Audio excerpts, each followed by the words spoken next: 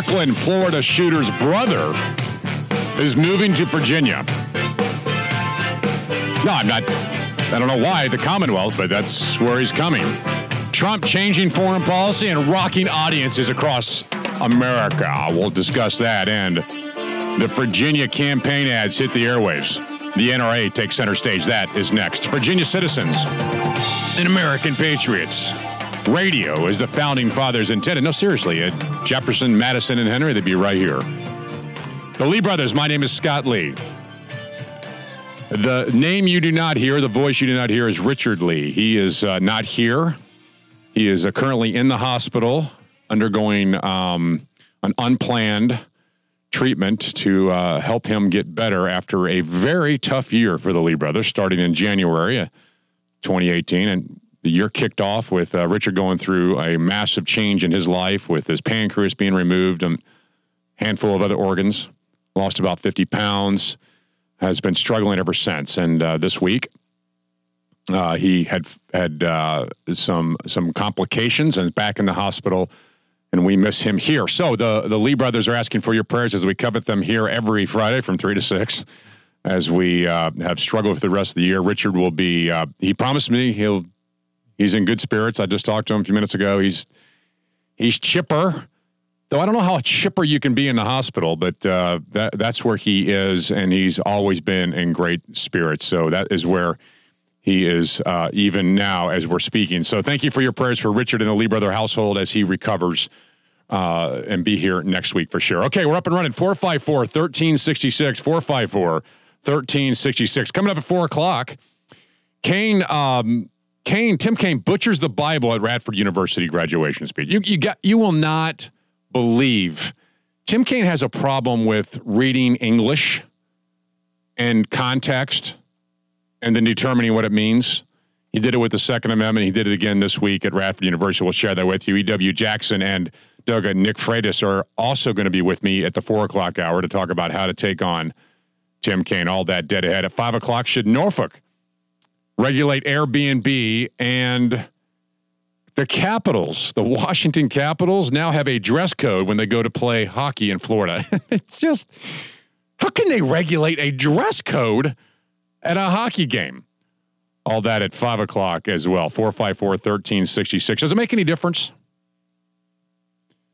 Does it make any difference? Do the TV ads that are now flooding your TV stations and the airwaves make any difference for you? Are we too locked into a partisan battle? I was at the Powhatan County Republican Committee had an event last night.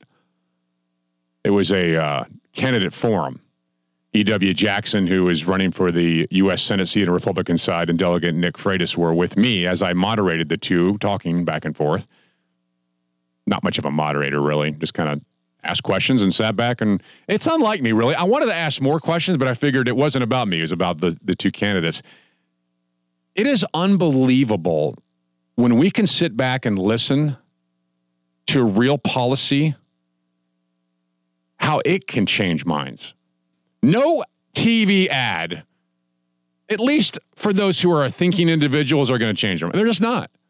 And as fun as they are, you've got this Dan Ward and Abigail Spanberger going at each other for the Democrat nominee to go against Congressman Dave Bratt, who, by the way, is a phenomenal human being and one that cherishes freedom and liberty. And if you're on the left, a Democrat, you really ought to look at him and see what he's trying to do. He's giving you more freedom and liberty. You ought to embrace that. Dan Ward and Abigail Spanberger, both their new TV ads are so generic that you begin to wonder, has Trump impacted this campaign? Listen to Dan Ward's.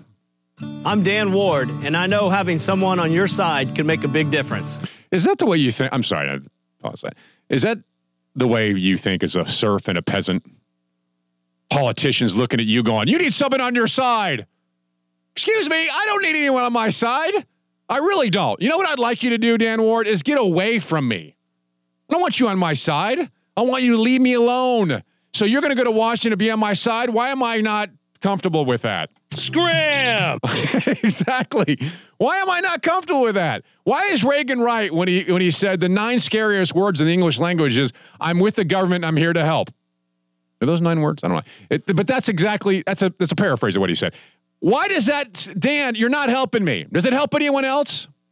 454-1366. Here's Dan Ward's ad in the Democrat campaign. I'm Dan Ward, and I know having someone on your side can make a big difference. I grew up with 7 brothers and sisters in a cabin with no running water.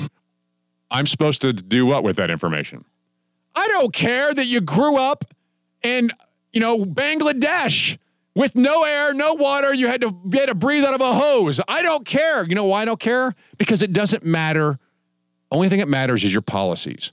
If you grew up in that environment and you're still going to go to Washington, D.C. and restrict me and my freedom and my liberty, I don't care where you grew up. But somehow this resonates. There's someone out there going, Dan Ward grew up like that? Holy cow. He must be on my side. Shazam. Don't be so sure.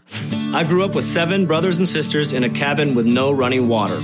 I worked hard and served my country. Now I'm running for Congress because too many families are scraping just to get by, coming home every day from jobs that don't cover the bills, only to worry about health care they can't afford. Washington doesn't give a damn, but I do. Thank you for cussing. I'm Dan Ward, and I approve this message because these days, we all need someone on our side. That ad could be run by anyone. I mean, Republican, Democrat, doesn't matter. Dan Ward did nothing here. Now, what Dan Ward didn't tell you is he wants to raise your taxes. No, he's already said that in the debates with Abigail Spanberger. He said the first thing he wants to do is repeal the tax cut. Now, he didn't say that in this ad. This ad sounds so generic. I could have ran that ad. Scott Lee, you need someone on your side.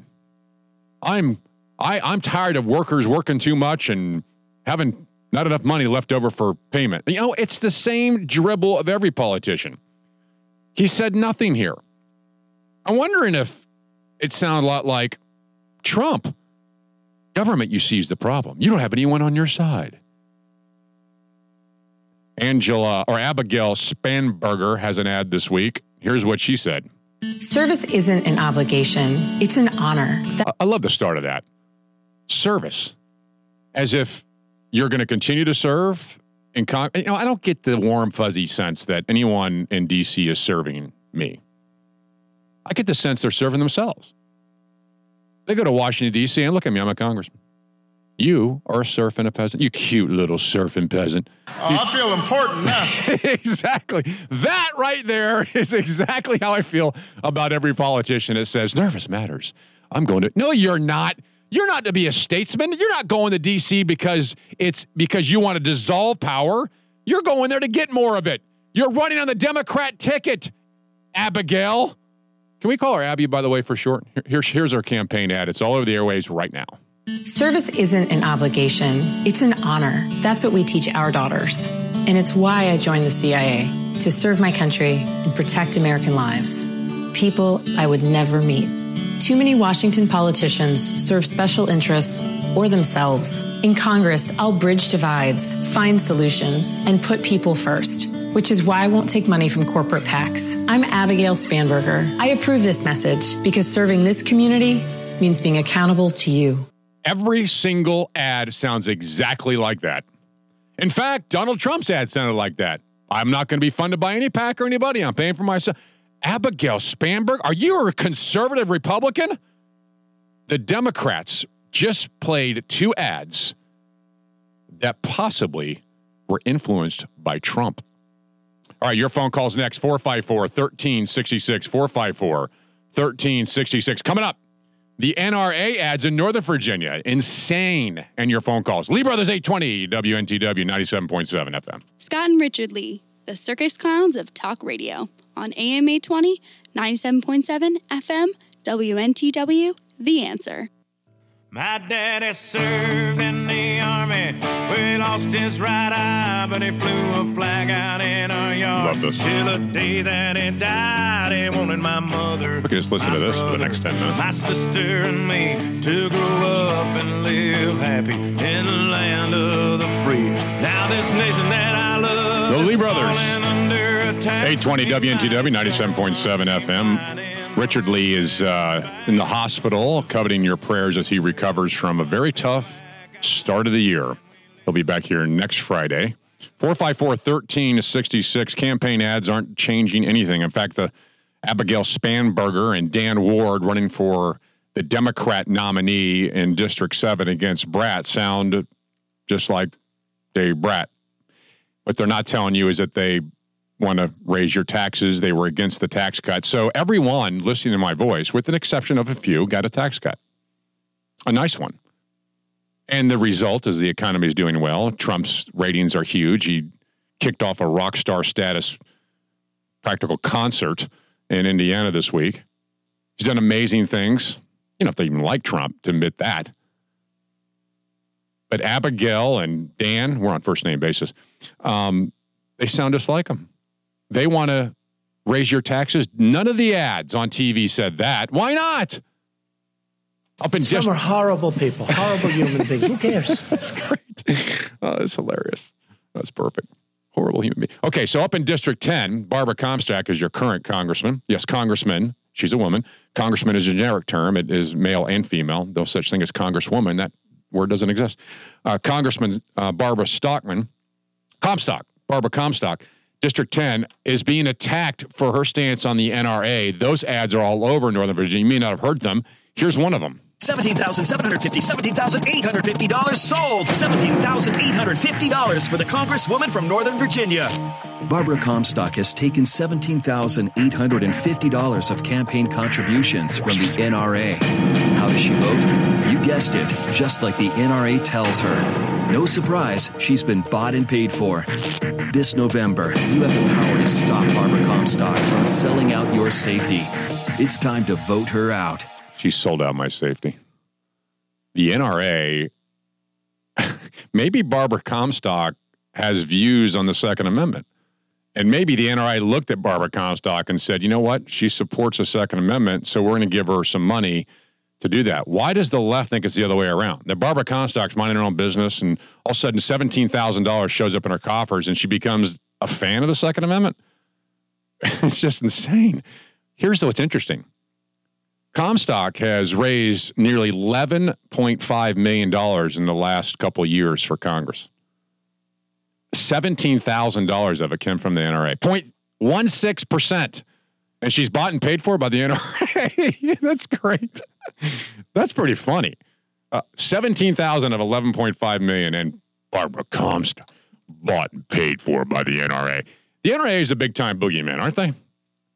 Is the left really that blind? But remember Tim Kaine? He also blasted the NRA not so long ago, about a month or so ago, I think it was. Brianna, bluntly, the NRA leadership funded by gun manufacturers has basically been able to gridlock everything in Congress now for nearly decades. That's why Congress has not been willing to act, even to do things that an overwhelming majority of the American public want us to do. And it's because of the NRA, who has no control. Your representatives are the voters. Here's a Allison, I think her name's Allison. She's going against Barbara Comstock. I don't know her last name. It doesn't matter. Here's her ad. Too many parents know the feeling. An email from the county. There's a lockdown. You search for the name of your child's school, and time stops. I'm Allison Friedman, and it doesn't have to be this way. We can stand up to the NRA and make our schools safer by expanding background. The NRA is not causing shootings in schools. They're not. And by the way, this ad is exactly how everyone feels. It's no different. No one likes it. No one likes the fact that they're evil people who find their hands on guns, who go into schools and do these things. Nobody likes that. But nothing Allison Friedman is about to mention here will have anything to do with school safety. Nothing. We can stand up to the NRA and make our schools safer by expanding background checks, closing gun show loopholes, and banning assault weapons. Do nothing. I approve this message because my opponent, Congresswoman Barbara Comstock, sold our kids' safety to the NRA. I'm running to take it back. She sold safety? She sold this. Does this really work with people? Barbara Comstock sold our safety to the NRA. She did? How much was it? Well, Scott, it was $17,800 to be exact. she sold kids. I wonder if Barbara has kids. You think Barbara Comstock has kids? Does she ever go to a school where there are kids? How could she be so evil? Could it be that Barbara Comstock just has a different view on how to protect kids? Allison Friedman, you're a demagogue, and you on the left. To say the NRA is the problem and that Barbara Comstock's just evil and sold our kids to the NRA is a con foisted upon mankind. It's pure demagoguery. But sometimes that's what works. And we wonder why we're divided politically is because of ads like that. Your phone calls next, 454-1366, 454-1366. Lee Brothers 820 WNTW, 97.7 FM. It's the Lee Brothers on WNTW, AM 820, 97.7 FM. We built this city. We built this city on rock and roll. Built this city. Scott Lee alone here in the studios. Richard Lee's in the hospital, coveting your prayers. Maybe the NRA is to blame. Dog shoots man in Iowa. An Iowa man says his dog inadvertently shot him while they were roughhousing this week. Guns are dangerous. If a dog can pick up a gun and shoot his owner, I got a problem. Maybe it's time we do get rid of guns. 51-year-old man told police he was playing with his dog on the couch and tossed the dog off his lap. He says when the pit bull lab mix, there's a problem, bounded back up, he must have disabled the safety on the gun in his belly band and stepped on the trigger and shot his owner in the leg. So there's some lessons here. One is never leave your gun alone because apparently it can get in the way and shoot you. Who lays a gun out by your, just sitting there with the safety on with one in the chamber ready to go? Now, I believe this story. Dogs are, heck, they're pretty smart. Maybe the dog was ticked off and said, that's it. I've had it. The gun fired, striking the owner in the leg. He was treated at the hospital, released later that day. Of course, when that happens, the police show up and go, how'd you get shot? It was Rover. Rover shot me. Yeah, sure, right. No, seriously, you've been listening to the NRA ads by Angela Spangle and all, or Abigail and all these people in Northern Virginia. NRA did this. They allowed my dog to have a gun, and it shot me in the leg. I can hear that story now. Police Chief Roger Porter in Iowa called the shooting a freakish occurrence. So are Democrats. All right, your phone call's next, 454-1366. Coming up, this Florida shooter's brother is okay to move to Virginia. What is that all about? I'll share that with you coming up. And check us out at 820theanswer.com, 820theanswer.com. There you'll have the U.S. foreign policy comparison. Phenomenal U.S. foreign policy comparison. Lee Brothers 820 WNTW 97.7 FM. Want to help Richard prove Scott's wrong once and for all? Call the Lee Brothers at 454-1366. 454-1366.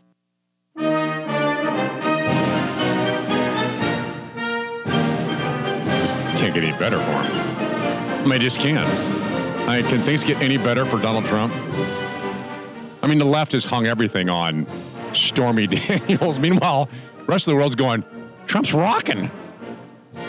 My name is Scott Lee. My co-host, my friend and my brother, sitting to my left, sometimes my far left, is Richard Lee. He is not in studio with me on this Friday afternoon. He is in the hospital, and I promise you, he would rather be here. And I know that's tough for people to believe, but he would rather be here with me than in the hospital. And we cover your prayers as he's recovering from a heck of a year. So for the last 4.5 months, Richard has been in and out of the hospital with multiple organs removed due to cancer and other things he's going through. And it just is, it's been a tough road for the Lee brother household. So continue to ask for your prayers. And by the way, I meant to mention this at the top of the hour. At the Powhatan Forum last night, many people came up to me and said that they were praying for Richard and concerned about him. So that's a good thing. And believe me, that is all we ask you to do, and it works. So thank you so much for your concern about Richard. All right, 454-1366, 454-1366. Trump is on a roll. And the left, I bet you they cannot believe. And you know what? Honestly, I can't believe a lot of this. I remember when during the campaign, Trump was probably close to the last person I wanted to be president. But now I don't think anyone could do what he's doing. Donald Trump is in the right place at the right time for our country. And the evidence it showed up in Indiana this week. So the Hispanic unemployment, likewise, is the lowest, think of it, in the history of our country. It's the lowest. That must be a problem for the left. Crap! I need them dependent on government. Trump, what have you done? If they could go out on their own and get jobs, then why do they need Democrats? That's exactly the poor of it. I mean, what do you do when you're on the left on this? Do you look at this and go, why can't the left celebrate this? Shouldn't everyone in America be going, that's a very good thing? The one thing I don't like about this is how we divide everybody by these different, hey, women, blacks, Hispanics, people who live under rocks. I mean, all these people why do we have to have identity politics? It's because of people on the left. Like, the VCU, Michael Rauch stood up at the graduation ceremony and said that we have diversity on purpose. He stood up at a graduation ceremony, looked out in the crowd and saw not graduates, but differences. Like, I see some blacks over there. I see some Asians. Who does that? The left is beautiful at it. Trump continued. History. In the history of our country, it's the lowest. So you have African American, Hispanic, women. We love women. He did not just say that. That's phenomenal. Women. We love women. We love women. And that's, you know what? Who doesn't? Seriously. Who doesn't love women? And that's just a great way to start a speech. Women. Can we get a copy of that and never let it go? Women. Just that right there. Women. Just many times you can say. Women. We love women. Everybody cheers. You notice that? We love women. Woo! Yeah, baby. We are huge fans of women. That's Wow. Thank you, Tim Kaine. Yeah, this is hilarious. And when Trump's off the cuff speaking, it's this. It's when he gets to that point. Love women. Women. Listen to the roar. I wonder if women are cheering in there too. I love women too. This is the whole ridiculousness of identity politics. I mean, come on. We have to separate it like that, and Trump has to say, well, love women. Anyway. Lowest unemployment rate in 18 years. I'm sorry we didn't make it in history, but we're catching it. It'll soon happen. He's on fire. I'm disappointed with that. Can you imagine? My most disappointing stat is women. It's the lowest unemployment rate in 18 years because all of the others are history. But I have a feeling the women will soon be history too because that's what's happening. We need that one for history, sure. But I have women will be history because too. Because all of the others are history. But I have a feeling the women will soon be history too because that's what's happening. Oh, you gotta love Trump. And all of the great momentum that we're having as a country on jobs, on safety, on security. Listen to this. On our military, it's all at stake in November. You know what? He's right here. He's about to dive into why. And that's why I wanted you to hear this, because Virginia is obviously a huge election every single year. We have the U.S. Senate seat, and Tim Kaine is sitting in that seat and must be defeated politically. And Trump is a rock star here. He's a rock star. I mean, it's like he can say nothing wrong and do nothing wrong, mainly because people vote on the economy. Now, Trump has all kinds of moral breakdowns. He had them in his past. It seems like he's over those things in a different person based upon Mike Pence last week telling us that every meeting he nudges somebody to pray for that. I mean, that's a good thing. But he's going to tell you right now why November is important. You know, I don't think we've ever done better as a country. Certainly the economy and lots of other things. Look at all those beautiful red hats. Those beautiful red hats. Lift them up. Red hat, get a cheer. Red hats get the biggest cheer of the night. That and women, red hats. And I like the white ones too. Make America great again. Lift those whites up there. He saw him, didn't he? He's just at it. But It can disappear quickly. Now listen to this. You know, what we did was unprecedented in the history of our country, really in the history of the world, what we did with this election. And the strides that we're making have never, ever been made like this before. But it can also disappear if you put fools and if you put the wrong people in. It can disappear. I mean, Nancy Pelosi said yesterday. That's a boo line. No question, that's a boo line. He paused. Nancy Pelosi said yesterday she wants to end the tax cuts and raise your taxes. I said, tell me, is that like good politics? You know, it's not about politics, but think of that from a political standpoint. I don't think her party was too happy. But you know what? That's her thought. That's what they want to do. They want to raise your taxes, end your tax cuts. They want to have open borders where everyone flies into our country. That's not happening. So this week, you nominated an incredible slate of Republican candidates, many of whom I know. So Trump goes on from there and continues to talk about how the economy is the key and reminds you that elections have consequences. And one of the consequences showed up this week with the Iran deal. Trump is telling the world, look, I don't care. If it's not good for America, we're not doing it.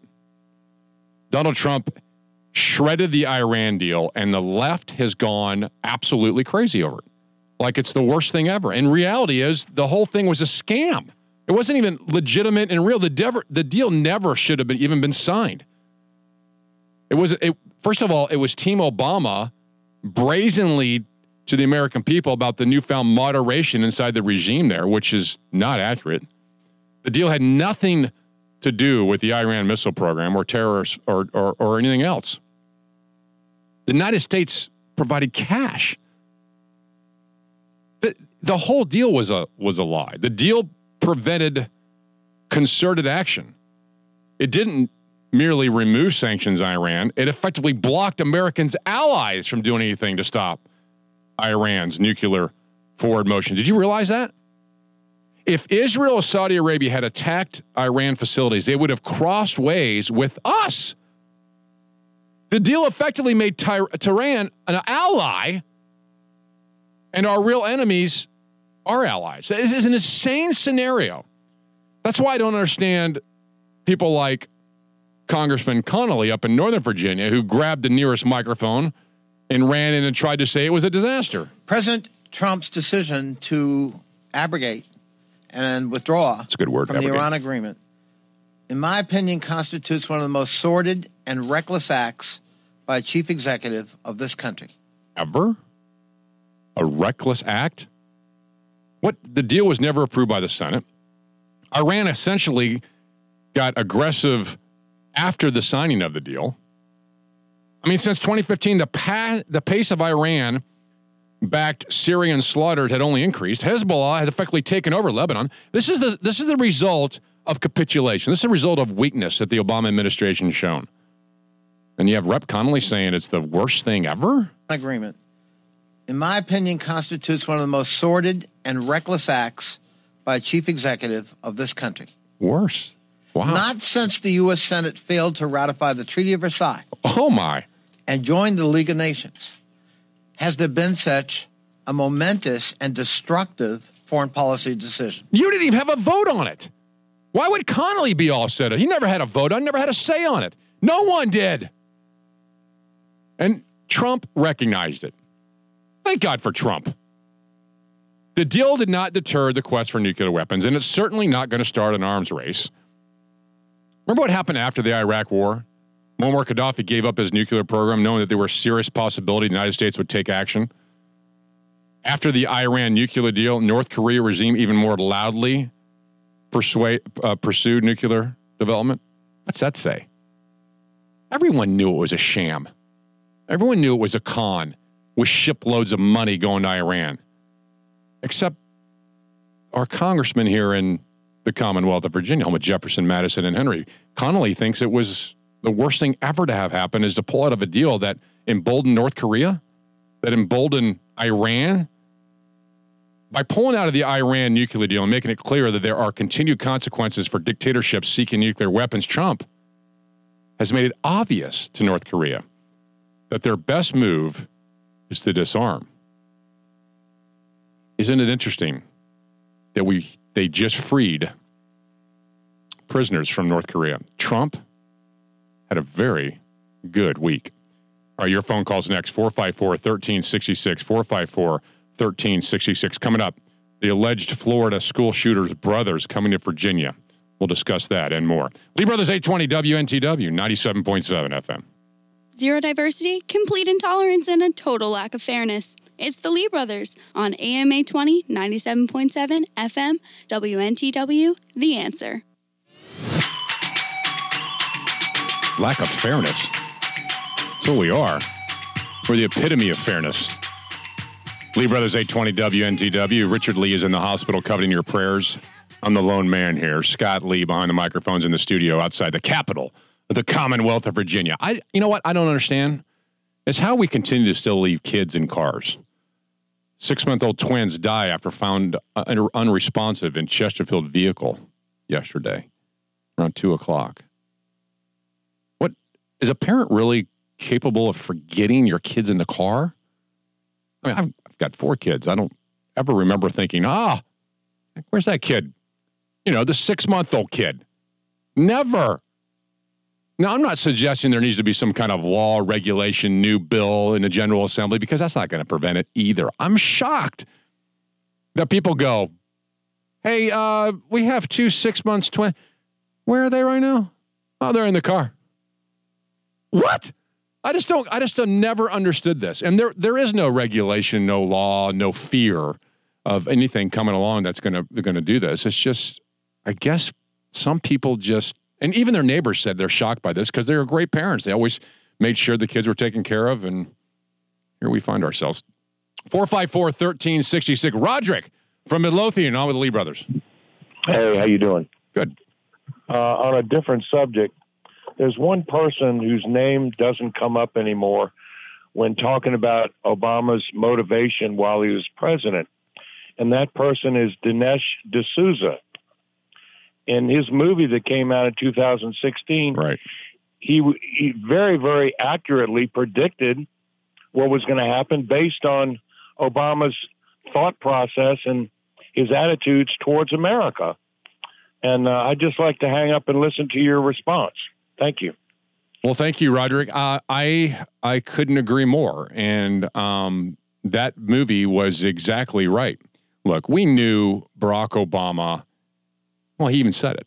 It's time to transform America. He wasn't a fan of America. Barack Obama didn't grow up like you and me.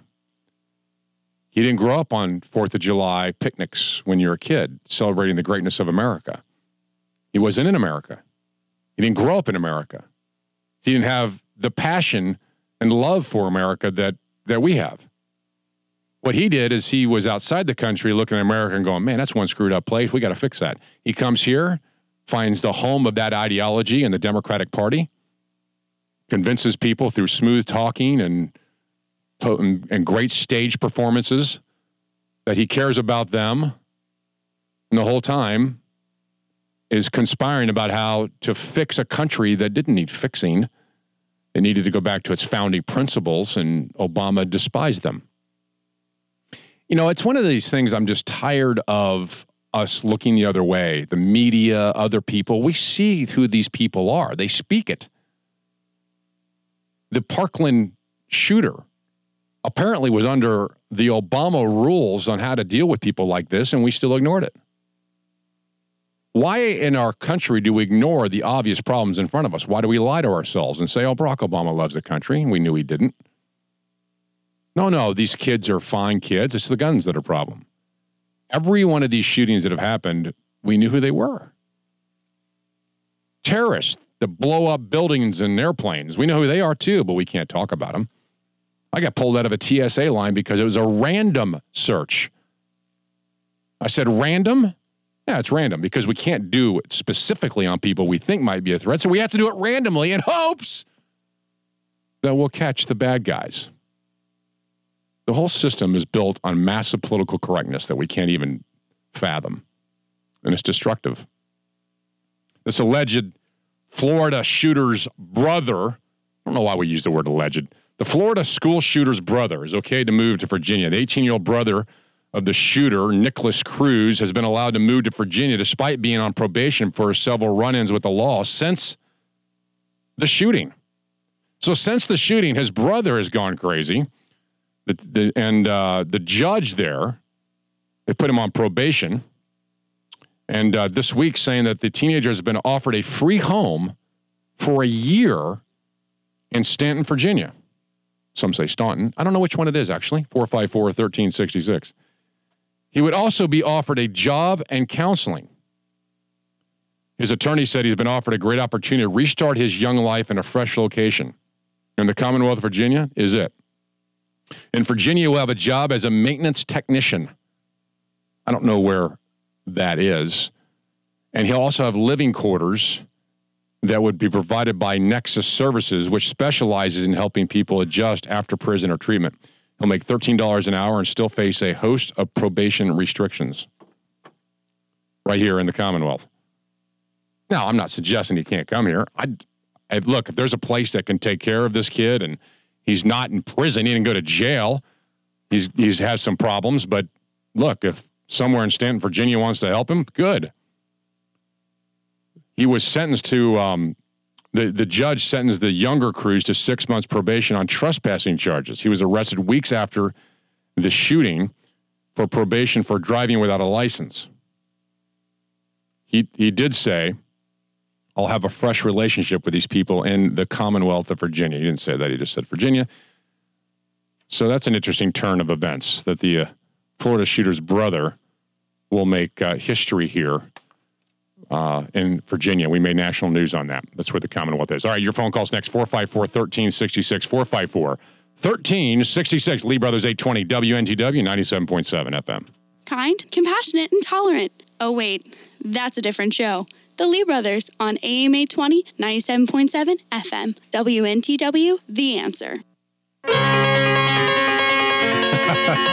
No, that's right. You know what? I never even thought about that. Virginia is like a magnet for everybody that's like committed a crime. I mean, Hinckley came here, goes to Williamsburg after shooting Reagan, and now the Florida shooter's brother has to come to Virginia. What is it about the Commonwealth?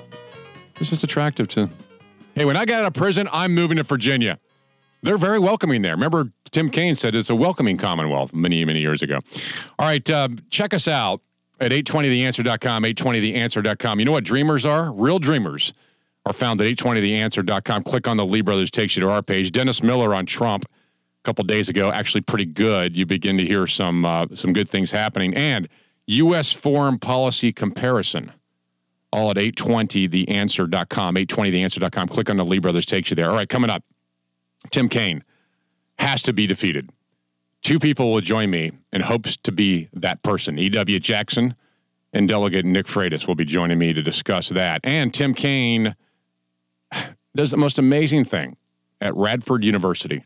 Now, he has a problem with interpreting of text. He butchered the Second Amendment. We'll share that with you coming up also as a reminder.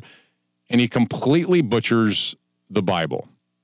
So he butchers the Constitution and the Bible, two things that we should have on our shelves and be fully read on. Wow.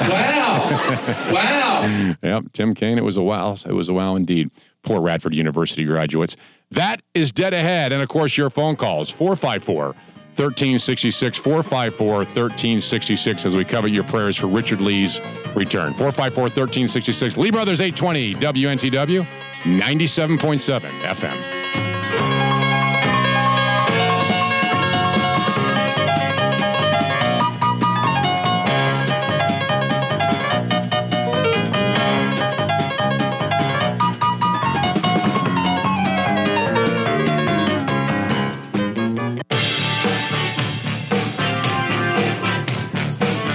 Goody.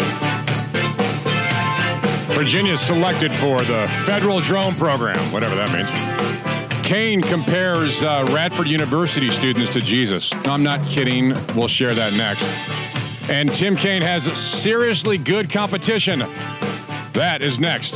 Virginia Citizens and American Patriots. The only two-headed talk show in the capital of the Commonwealth of Virginia, the Lee brothers. My name is Scott Lee. My co-host and friend and brother, Richard Lee, is not with me today. He's back in the hospital. Complications from the incredible year he's had with the removal of his pancreas and spleen, and just a tough year for the Lee brothers. Richard's there in the hospital even now as we speak, and we covet your prayers as we need him to be here for the only two-headed it's not a two-headed program if my co-host and my brother and my friend isn't sitting here. So please pray for Richard as we covet those prayers greatly. I am, by the way, coming up at 5 o'clock, Norfolk, Virginia wants to regulate Airbnb. We'll talk about that. And the Washington Capitals hockey team, they now have a dress code if they go to Florida. I kid you not. That is coming up at 5. But first, I'm enthusiastic. I was at an event last night at the Powhatan Republican Committee forum, and I was the moderator. And there joining me on stage was E.W. Jackson and Delegate Nick Freitas, and I'm encouraged because the passion for America and for liberty and freedom, everyone must hear. This is so good stuff, and the contrast between Senator Kaine and these guys is night and day. Joining me right now is E.W. Jackson, and he's joining me because I want you to hear this man's passion for America. E.W.? Well, first of all, Scott, thank you for having me. And look, I want you to know I join in those prayers for your brother Richard, and we're just going to believe God that he is going to be just fine and back at the two-headed desk, I guess, holding forth with you. So we'll thank look forward to that. Well, thank you very much, sir. I appreciate that. I was impressed with you last night. I enjoyed your company. Thanks. What I enjoy most, and I want you to tell our listeners, you said a couple things last night, and I don't know if we can get to all of it, but the one thing that struck me is your passion, and it's unparalleled. And I met you probably 6 years ago at an event downtown, the Bull and one of the Bear, I think the Bull and Bear Club or whatever it was, and heard you speak, and I was like, this guy is incredibly passionate about liberty and freedom. Is that who E.W. Jackson is? Well, Scott, look, I am blessed to live in the greatest nation in the history of mankind. And I listen to pundits criticize my country because, we had slavery. Well, I tell people I am a descendant of slaves. My great-grandparents were slaves. But I feel like they, our founding fathers, every veteran, every American who has sacrificed and bled for this country are all people to whom we owe the debt of freedom. And therefore, I am never going to allow the liberty of my fellow citizens to be compromised, because I know what it is to come from people, at least, who once were denied their liberty. But I'm never going to deny the wonderful legacy of liberty that we've been given, the promise that was made in the Declaration and the Constitution to every single one of us. So yeah, my background, I have deep roots in Virginia, and I really believe Virginia is the place where liberty was first articulated in a way that touched the heart of every American, and I think it's time for Virginia to lead again. Is liberty a threat right now? I would guess that most people don't understand the concept. They'll maybe looking at Tim Kaine going, well, he just likes me. He's going to take care of me. What do you mean? What's wrong with Tim Kaine? Well, look, Tim Kaine is a big government person who believes that there's no problem that government can't solve, although it doesn't seem to solve almost any problems. In fact, it tends to make problems worse. There's no tax increase that he doesn't want. There's no government spending that he doesn't support. And, Thomas Jefferson said, the government that's big enough to give you everything you want is big enough to take everything you have. That's right. And that's where we are. I mean, Tim Kaine is a guy who thinks that government is always the answer. When Ronald Reagan made it quite clear, he said, when the government shows up and says it's here to help, hold on to your wallet, hold on to your belongings because you're in trouble.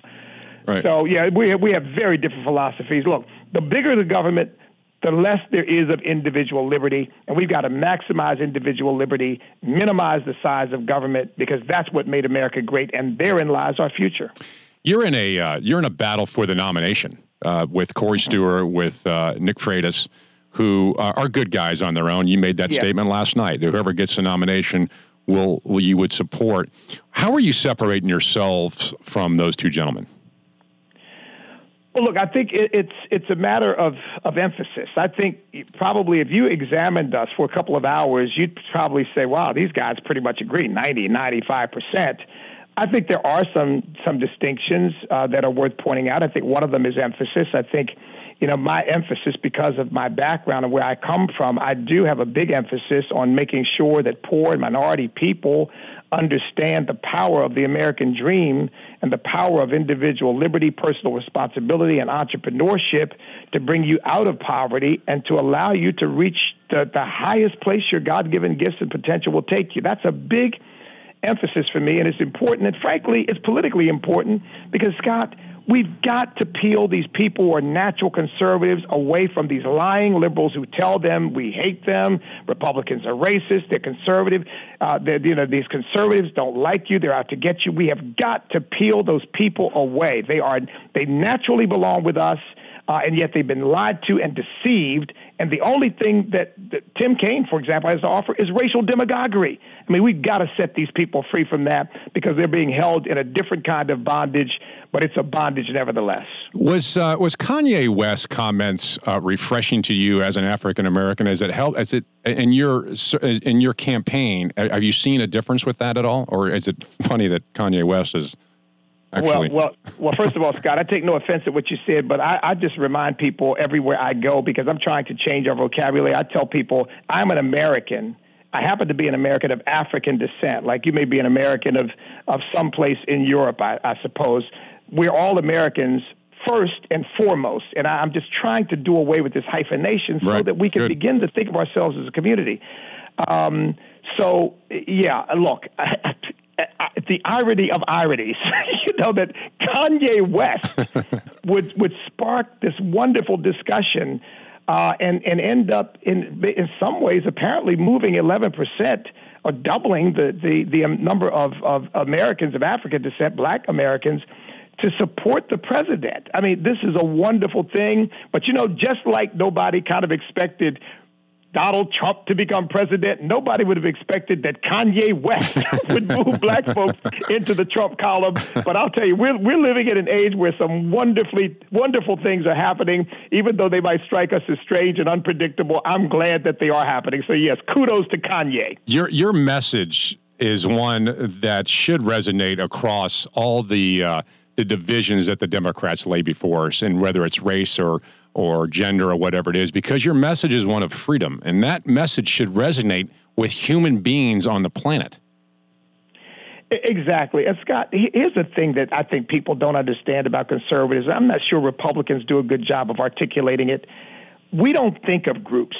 We think of individuals, and we honor the basic human dignity of every person. I mean, I tell people, because I got a bad rap about, things that I said in sermons and on programs about gays and lesbians, this sort of thing, because I was coming from a biblical perspective and extrapolating. Say, but look, in the end, as a conservative, as a Christian, I respect every individual. I would never dishonor a person because I don't agree with them or disrespect them. But Democrats don't see individuals. They see groups. That's why they treat somebody like me with the viciousness and the venom and the hatred that they can muster, just like you saw Tom Arnold, the way he treated that young lady, Candace Owens. I mean, vile, nasty stuff. We don't do that to people because we respect individuals, but we would rather see individuals, not see groups and color and categories. How can people learn more about E.W. Jackson and your campaign? They can go to ewjackson.com, ewjackson.com, or they can take out their cell phone, dial in 69,000, type Jackson as the message, and my campaign will immediately respond and connect them to us. Outstanding. Sir, thank you for your time. Enjoyed you last night, and good luck in the race. Thank you, Scott. God bless you. Yes, sir. God bless you. That's E.W. Jackson running for U.S. Senate as a Republican. All right, your phone call's next, 454-1366, 454-1366. Lee Brothers 820 WNTW 97.7 FM. Representing the end of political correctness. It's the Lee Brothers on AM 820 97.7 FM WNTW. Took my wife to the barnyard and I set her down to supper. Well, she got choked on a turkey leg and stuck her nose in the butter. Stuck her nose in the butter. Stuck her The nose Lee in the brothers, my butter. name is Scott Lee. Richard Lee is in the hospital, and we continue to covet your prayers for him as he is on a recovery road. It's just a bit longer than we had hoped. Tim Kaine has a reputation. He's already established it for taking things out of context. And you will not believe, I need you to stop what you're doing and listen to how Tim Kaine addressed the students at Randolph University. This is the most unbelievable twisting of things I've ever heard. But his twisting didn't start with Randolph University. It started when he tried to interpret the Second Amendment. In fact, the Second Amendment is the only amendment whose text even uses the word regulation. A well-regulated militia, the need for a well-regulated militia gives individuals the right to bear arms. What does the phrase well-regulated mean? He actually thinks it means that the government can regulate it when it actually has nothing to do with that. He continued. It's not a reference to the length of somebody's beard or the kind of hat they should wear. There's an understanding that firearms are dangerous, and if individuals are to have the right to have them, there also must need to be some appropriate level of regulation. That's unbelievable. I've never heard that interpretation of the Second Amendment. It's dead wrong, but that's Tim Kaine. He continued this week at the Randolph graduation. He was the commencement speaker. Here's what he said. And listen to this. And if you know anything about the book of Isaiah, you'll pick up immediately how bad this is. In recent months, I've been pondering the Old Testament phrase from the book of Isaiah. Do you believe that, by the way? In recent months, Tim Kaine's been pondering. I mean, he could be. I should be not so judgmental on that, but maybe he has really been pondering it. In recent months, I've been pondering the Old Testament phrase from the book of Isaiah, and a little child shall lead them. The book of Isaiah is a book of prophecy.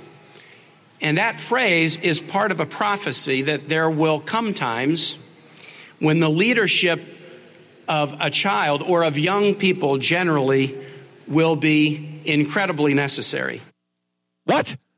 It's about young kids in general? That's what it's about? You mean this whole time the prophet Isaiah was talking about all kids everywhere and their leadership's important? I'm pretty sure, Tim Kaine, that prophecy is specifically about the coming of Jesus Christ. I'm almost dead certain that's it. But you think it's applied to the graduates at Randolph University? The leadership of a child or of young people generally will be incredibly necessary. I think we're living in that time. Oh. And that puts an extra responsibility on your shoulders. How does he do that? Now, I could be wrong. 454-1366. Tim Kaine just called every graduate at Radford University. What have I been calling it? Have I been calling it Radford? I hope so. They've been comparing him to Jesus. He's saying the book of Isaiah that he's been pondering for 2 months. For 2 months, he came to the conclusion that, this idea, this. And a little child shall lead them. A little child shall lead them is referring to, Radford University has now all little Jesuses, I guess. How can this guy get away with this? He looked at the Second Amendment and said, the word regulated in there means we can regulate it. He looks at the book of Isaiah and says that this refers to all young people, that we ought to listen to young people. He went on at the end of the speech and referenced it again. If I go back to the book of Isaiah, the lead into the verse that I read, and a little child shall lead them, talks about a time when, quote, the wolf will dwell with the lamb.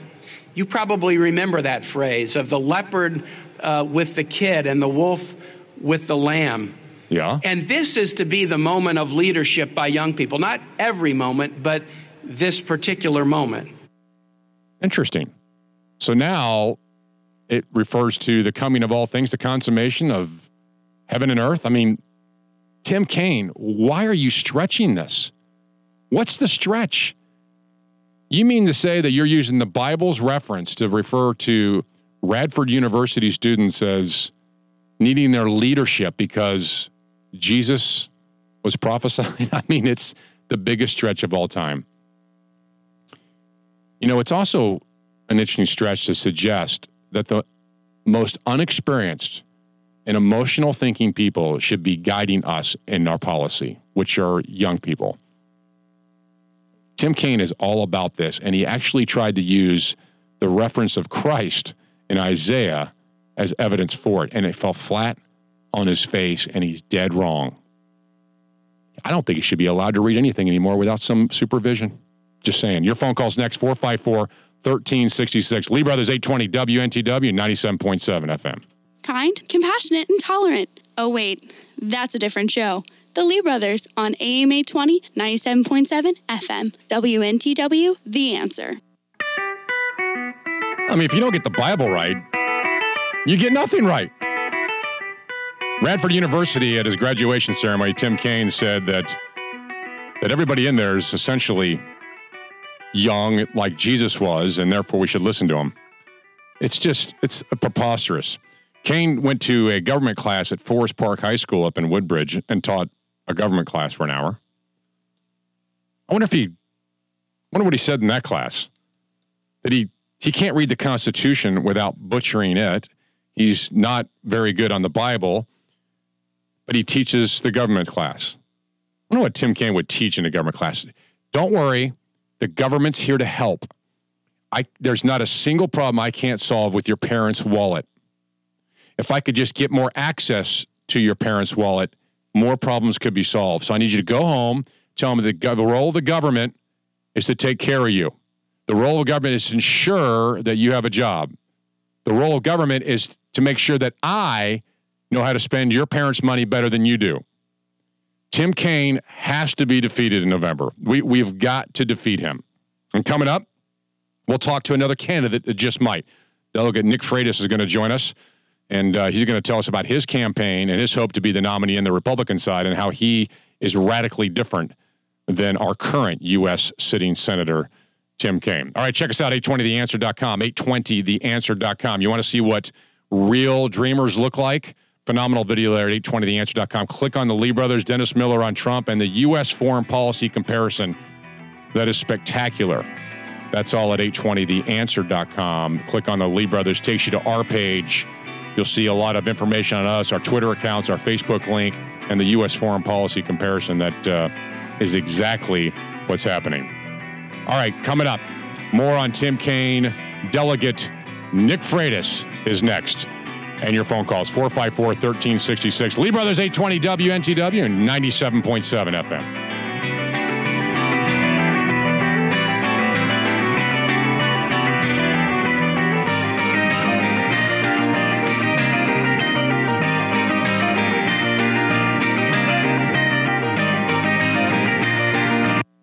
Making radio great again. It's the Lee Brothers on WNTW, AM 820, 97.7 FM, The Answer.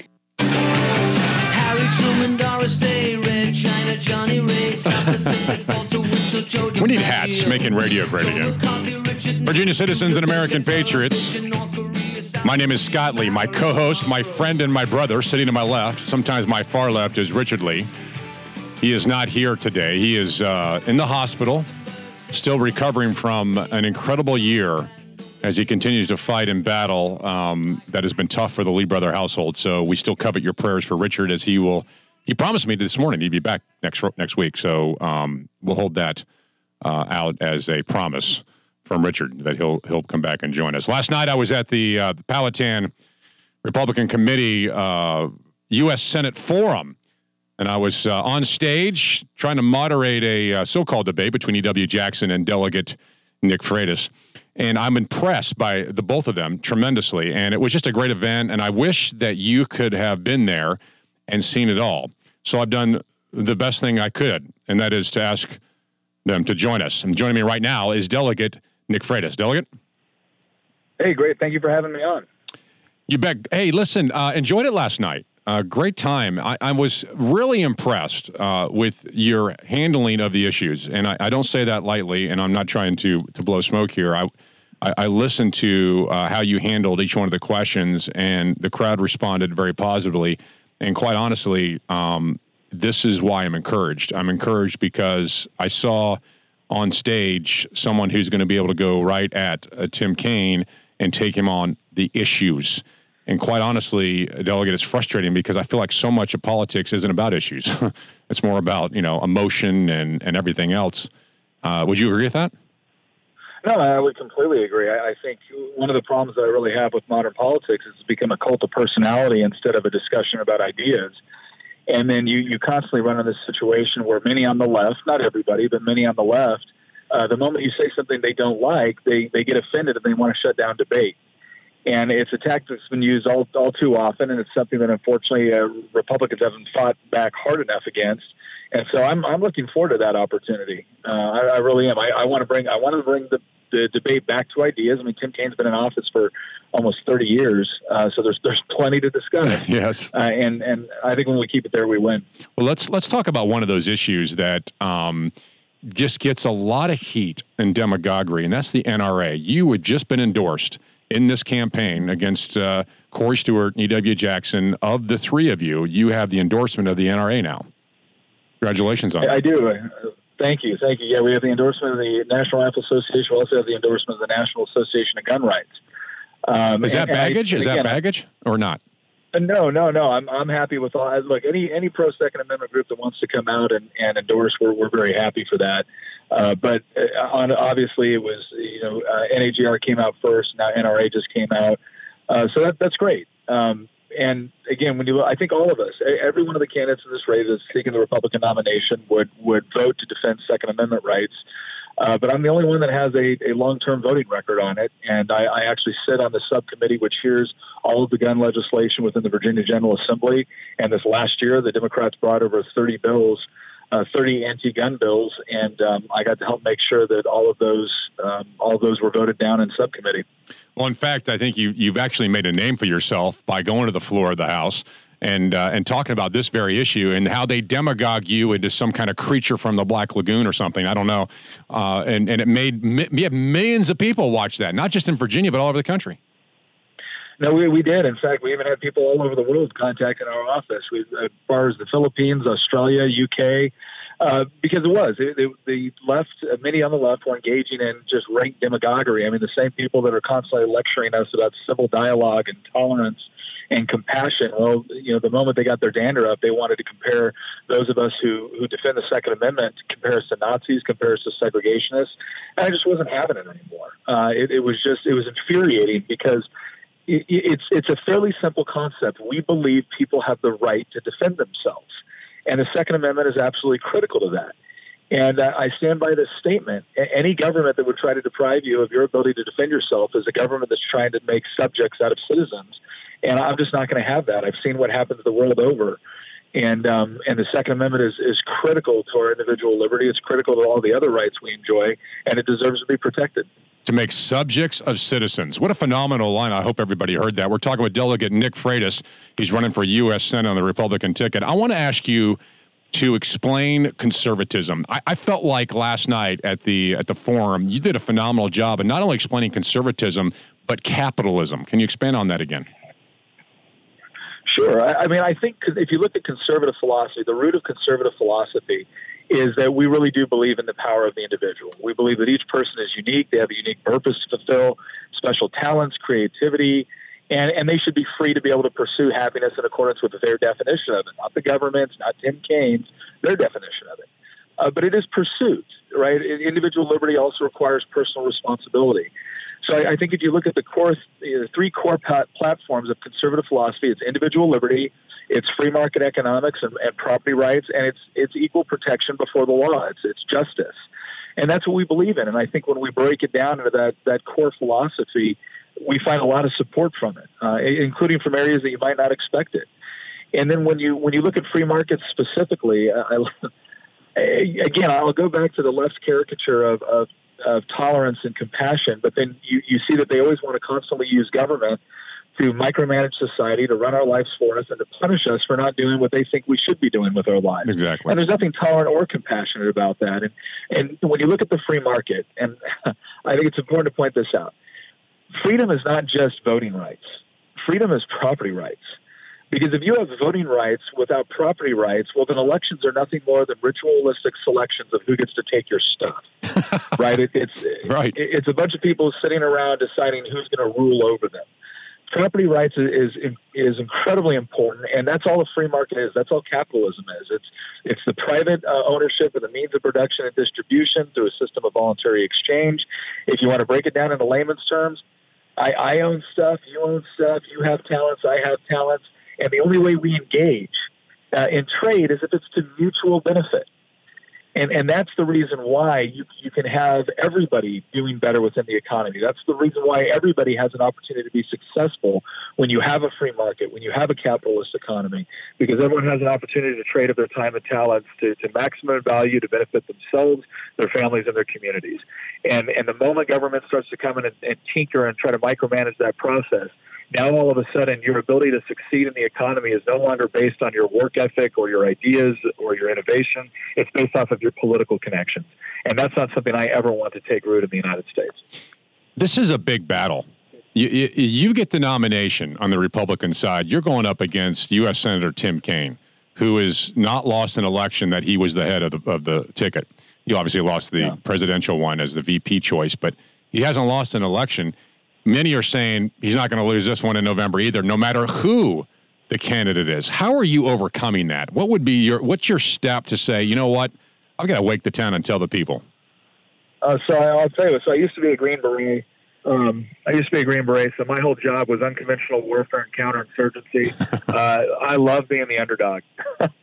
I love being the underdog, and it is a complete David and Goliath scenario between myself and Tim Kaine, but I like to remind people on who won that fight.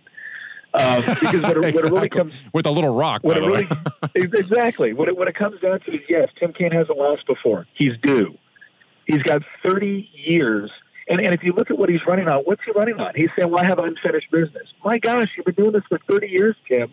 When does your business end so our business can begin? That's perfect. Show us the monumental successes that you've had in government. Because from what I see, when you left the city council and you left the mayoralship in Richmond schools were still failing, and they're still failing to this day. When you left the governorship, we were in debt. Or we weren't just in debt, but we were running deficits, and you had to shut down, in a stunt. You had to shut down all of the service stations on the side of the road. Right. Yeah, the rest stops.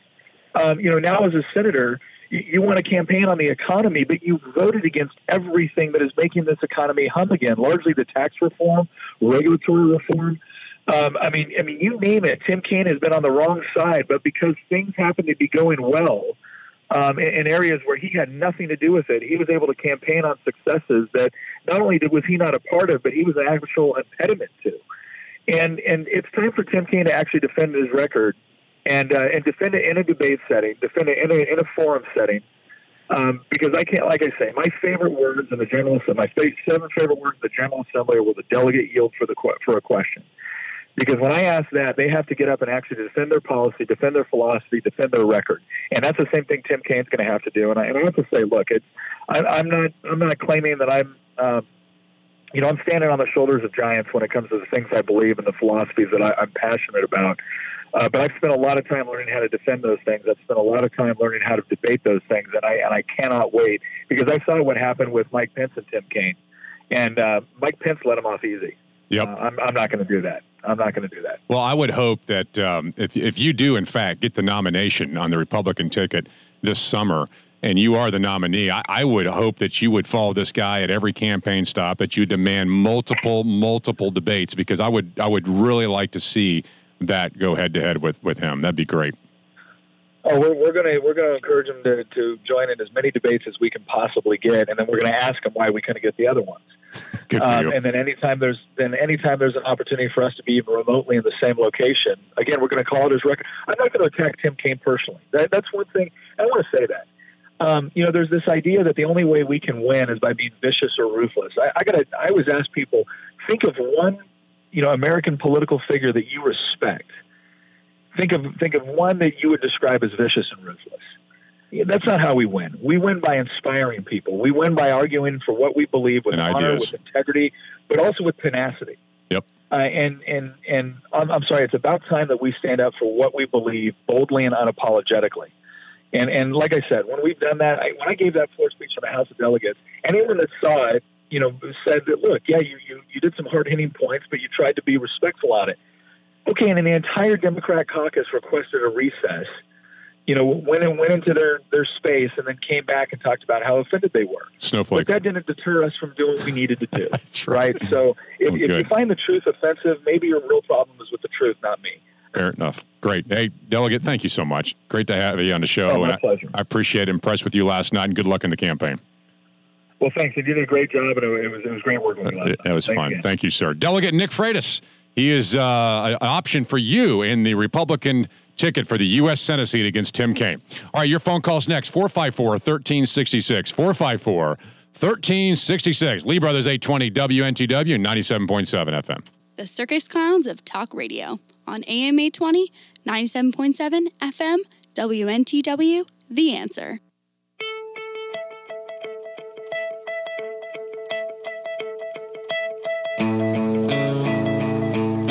Scott Lee by himself behind the microphones here in the outskirts of the capital, the Commonwealth of Virginia. Richard is in the hospital. We covet your prayers as our hope for his return is Friday. It's a serious time in our country. Your elections matter. It's time that Tim Kaine goes. And whether you like E.W. Jackson, Corey Stewart, or who we just had on, Delegate Nick Freitas, one of those will be facing Tim Kaine and needs our support like never before. A Liberty group that is backing Rand Paul, in fact, Rand Paul's PAC, has an ad out in favor of Nick Freitas. This June, Republicans have a choice. A guy who carries around toilet paper or a Green Beret who carried a rifle in combat. Nick Freitas served 2 tours in Iraq. Nick Freitas is a leader in defending our Second Amendment rights. If you want change in Washington, don't send a boy to do a man's job. Send the Green Berets. Send Nick Freitas. America's Liberty PAC is responsible for this communication. That is running across Virginia. 454-1366. Scott from Richmond on with the Lee brothers. Hey, Scott, you got a great name. Thank you, sir, and you.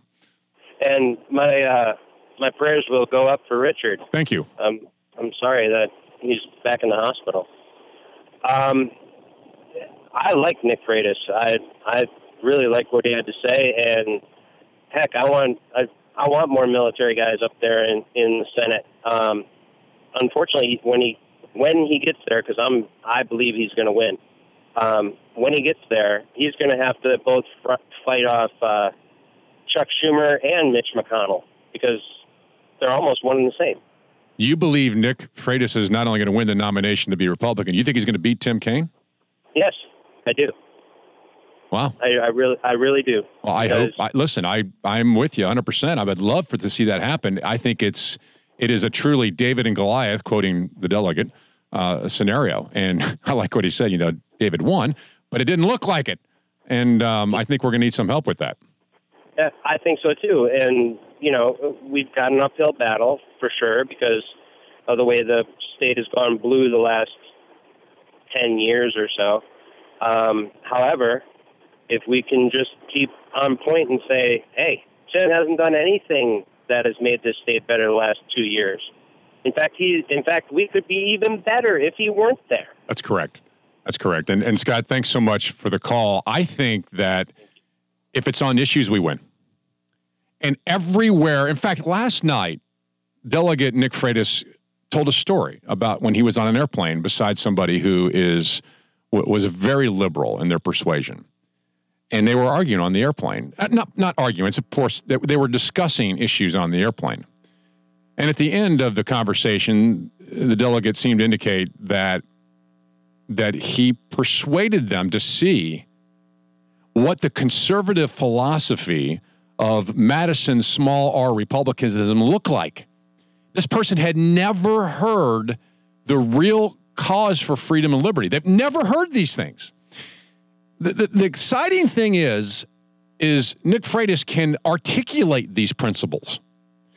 And it is that's why I always beg people, from the left, Democrat, leftist, I will gladly have a conversation with anyone about these principles, and not out of anger or yelling, but just as simple, what did the founders intend? What does the Constitution say? What is Article 1, Section 8? Let's have these real conversations about real issues, and I promise you, every time I've had a legitimate, real conversation with somebody who is on the far left, every single time at the end of the conversation, they say these words to me. I never thought of it like that. I am telling you, it is time to make the case for liberty again. It's time to show even leftists, progressive and Democrats, that Nick Freitas will make you better. It will make the country better, and you will be more free. And all the leftist ideas that you want, you can fight for them right here in Richmond, where that belongs, not in a far-off land surrounded by a beltway, run by kings and queens who have little interest in your freedom. They look at you as serfs and peasants. Let's have this discussion again. 454-1366, 454-1366. Lee Brothers 820, WNTW, 97.7 FM. Zero diversity, complete intolerance, and a total lack of fairness. It's the Lee Brothers on AM 820, 97.7 FM, WNTW, The Answer. Virginia is among 10 states that have been selected for a federal pilot program aimed at increasing government and commercial use of unmanned aircraft. They sometimes refer to those as drones. Mark Warner said in a statement that Virginia's selection means the state will be in the forefront of this revolution. Whatever that means. No idea what that even means. So what? We're 10 states picked for a federal drone program. So we're going to have them flying over our house? Oh, that's just beautiful. All right, check us out, 820theanswer.com, 820theanswer.com. 3 great videos there. One's the real dreamers of America and a U.S. foreign policy comparison that you'll enjoy. 820theanswer.com. Click on the Lee Brothers. Also, send me a tweet or add me to your Twitter, Scott Lee _bro, Scott Lee _bro, as I'm just starting my Twitter build up and don't know what I'm doing. I could use your help. All right, coming up, should Norfolk regulate Airbnbs? We'll talk about that, and the Capitals hockey team has new dress code. I kid you not. All that next. Lee Brothers 820 WNTW 97.7 FM. There's a new cat in town. He's got high-paid friends. Thinks he's gonna change history. You think you know him so well. Yeah, you think he's so...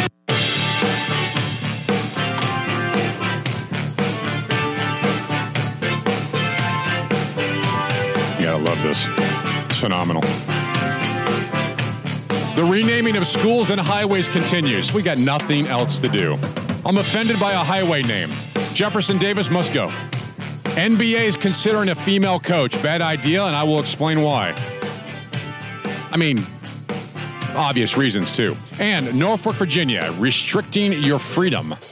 Airbnb, not so much. Not unless they say so. That is next.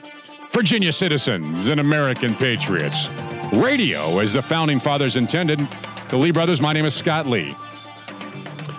That sound that you hear of silence is would normally be Richard Lee, except he's not here. He's in the hospital recovering from a 4.5-month tour that he's been on with his health. And we ask that you continue to pray for Richard as he has struggled this year. Our whole family has with his health. And he promised me this morning, as I talked to him, that he'd be back here next week. So that's encouraging. But your prayers are coveted because we believe they work.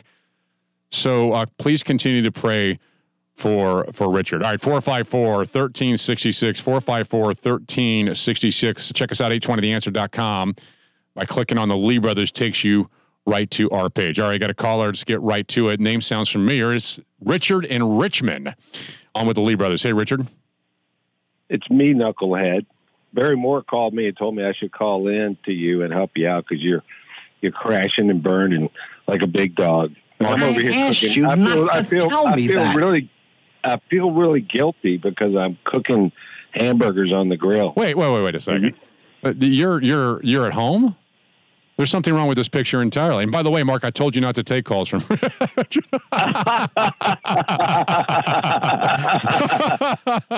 That's great. So you're obviously still. That's a good one. You're obviously still in the hospital. Obviously. Yeah, I'll send you a picture. Okay, good. We'll post. I gotta send you some photographic proof. I'll send you photographic proof. That's where I am. Well, man, you sound phenomenal. I mean, what is the deal? Why aren't you here? I feel good. I'll be out tomorrow. Okay, good. I'm sitting here getting a blood transfusion at the moment. Doesn't that sound tasty? I don't even know what that is. Are they taking out blood and adding new blood? Or what's a transfusion? No, they're putting new blood in. Oh, you're getting additional. Yeah, I'm kind of like a car that's 2 quarts low. Well, yeah, you did explain that to me this morning, and that they don't run very good. So, well, you sound great. I'm encouraged. It's hilarious. I won't be clacking anymore once I get my 2 quarts. Yeah, good. That's excellent. Well, Richard, thank you, man. That's awesome. You sound great. Miss you much, and I know the listeners and many people who appreciate the show prefer two-headed talk show. And Barry Moore's probably right. We sound better when we're together. So he's a great guy. I love Barry. Who doesn't? All right, that's awesome. Thanks, bro. Can I tell you one quick story? Oh, man, I'd love for you to. Did you hear about the Canadian zoo workers? All right, is this a joke or is this a story? No, this is a true story. Okay, go ahead. It happened recently. Obviously, you have time. You have time on your hands here in the hospital to read these things. Go ahead. I'm sitting here getting blood pumped in, so I've got all the time in the world. They took a bear out of the zoo and put him in a station wagon. True story. Took him to the drive-through at Dairy Queen and let the drive-through clerk feed him ice cream. They're all in hot water right now, but that's something that I would do. And I'm so I was going to say the same thing. I was just going to say the exact. You would pick the punch. You would pick it up off the side of the road. Get in here, bear. I would. I know you would. You're a huge animal lover. They're cute and cuddly. Yeah. Don't try this at home, folks. This is only Richard Lee stunt. That's great. Dude, you sound phenomenal. Love you lots, bro. Keep it up. Love you too, bro. Yep. Get ready. You take care, and you're doing a great job. Show sounds wonderful. Mm-hmm. Sure. That's I'll why. Talk to you soon. All right. Thanks, man. That's Richard Lee. You got to pay me for saying that. That's Richard Lee, the co-host of the Lee Brothers program in the hospital, calling in. Thanks, brother. Always love you. Appreciate you setting me straight. Certainly. Thanks to everyone for their prayers and support. I really appreciate it during this bout. I think that I'm on the backstretch now. There's a light at the end of the tunnel, and I think I'm going to come out of it shining very soon. Good. Thanks, bro. Very soon. I'll be back next week for sure. All right, buddy. Thank you. That's Richard Lee. All right, Bill. All right, 454-1366, 454-1366. I don't know about you, but I feel a whole lot better. He sounded, I talked to him this morning. That was not, I'm actually surprised that was him. I was like, wait a second, what's going on here? You just didn't want to come in the day and go to work. That was the deal. I understood, but voice sounds good. So thank you so much for praying for him. And Mark, I was kidding about blocking him, obviously. We did not have him blocked. We did not, obviously. Norfolk, Virginia wants to regulate Airbnb. And you know what? Thank goodness for big politicians in big cities. We can't do this on our own. You people in Norfolk, you people here in Richmond who want to go to Norfolk and enjoy the beach and the area, you cannot. Don't you know? Have you not been told? You're not smart enough to negotiate this with anyone without their help. They must be regulated. They must be taxed. There must be some government control because you surfing peasant. You actually think you can rent a place on your own with your own private little website, Airbnb, and bypass government? You think you could bypass these kings and queens? Oh, you're mistaken. You know what's even worse about this? I mean, government can think of these things on their own. I'm sure Norfolk City Council and all the rest of these people can come up with the idea to regulate and tax Airbnb rentals and enforce it on their own. But I promise you, there are progressives and people who don't like Airbnb. And I promise you they're lobbying to stop it. And that's what good leftists do. Just if they don't like it, you can't do it.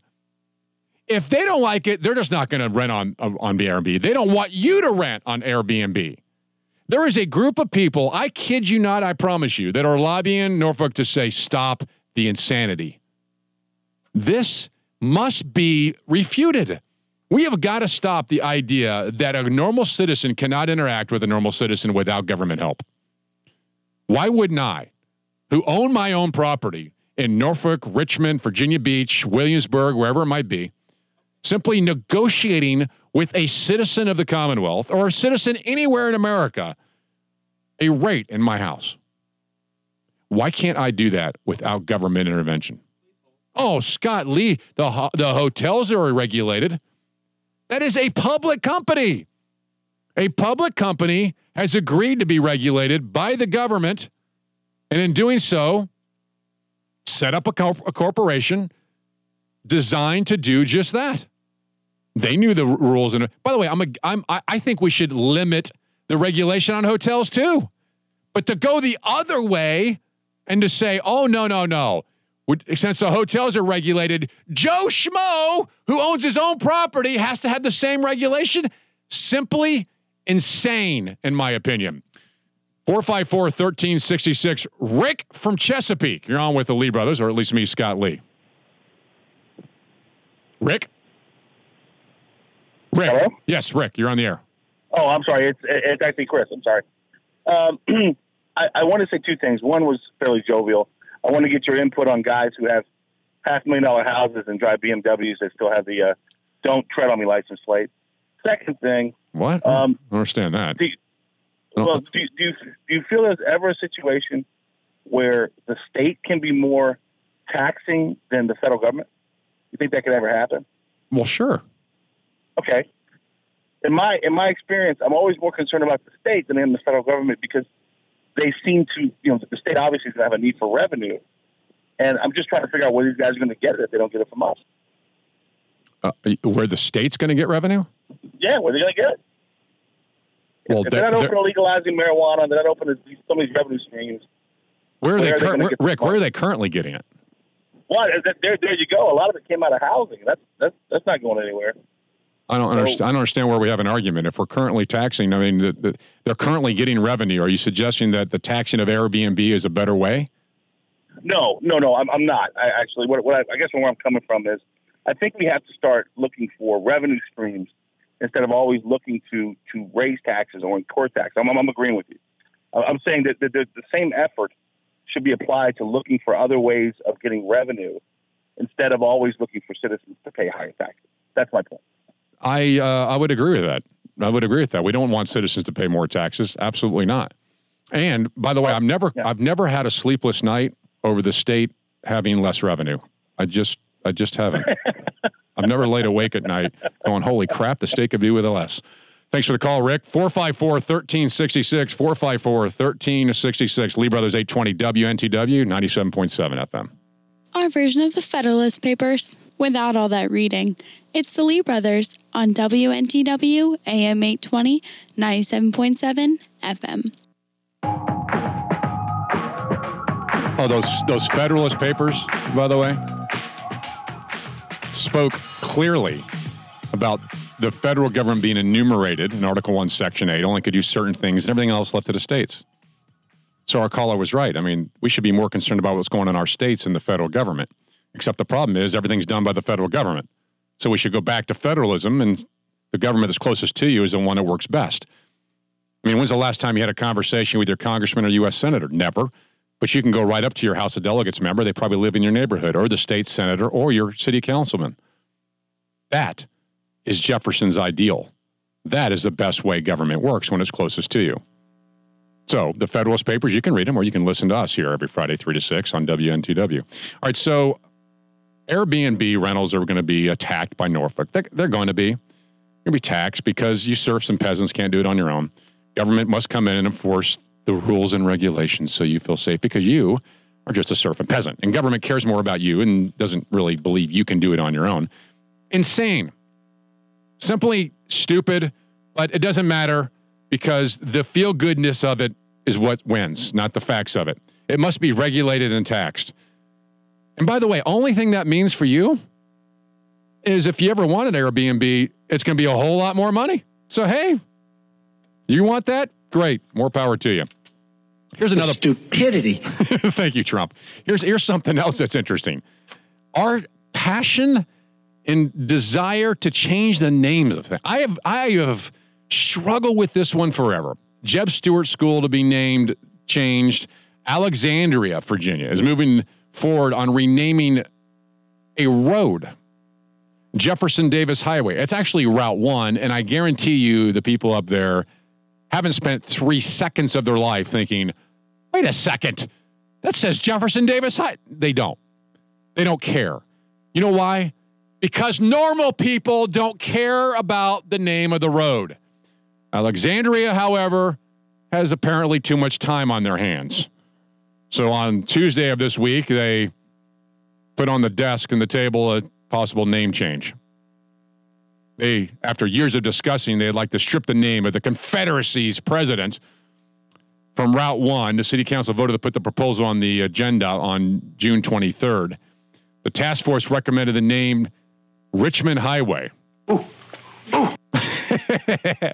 That's better. Richmond Highway. Well, that's what Fairfax County calls it, apparently. The name change, if passed, would cost the city $27,000 in sign changes, and it would not take effect until January 1st. So we gotta go through the pain. Alexander has to go through the pain of saying Jefferson Davis until January 1st? If it's that critical, do it now. Even if it costs $50,000, please don't subject yourselves to the Jefferson Davis name anymore. The insanity continued.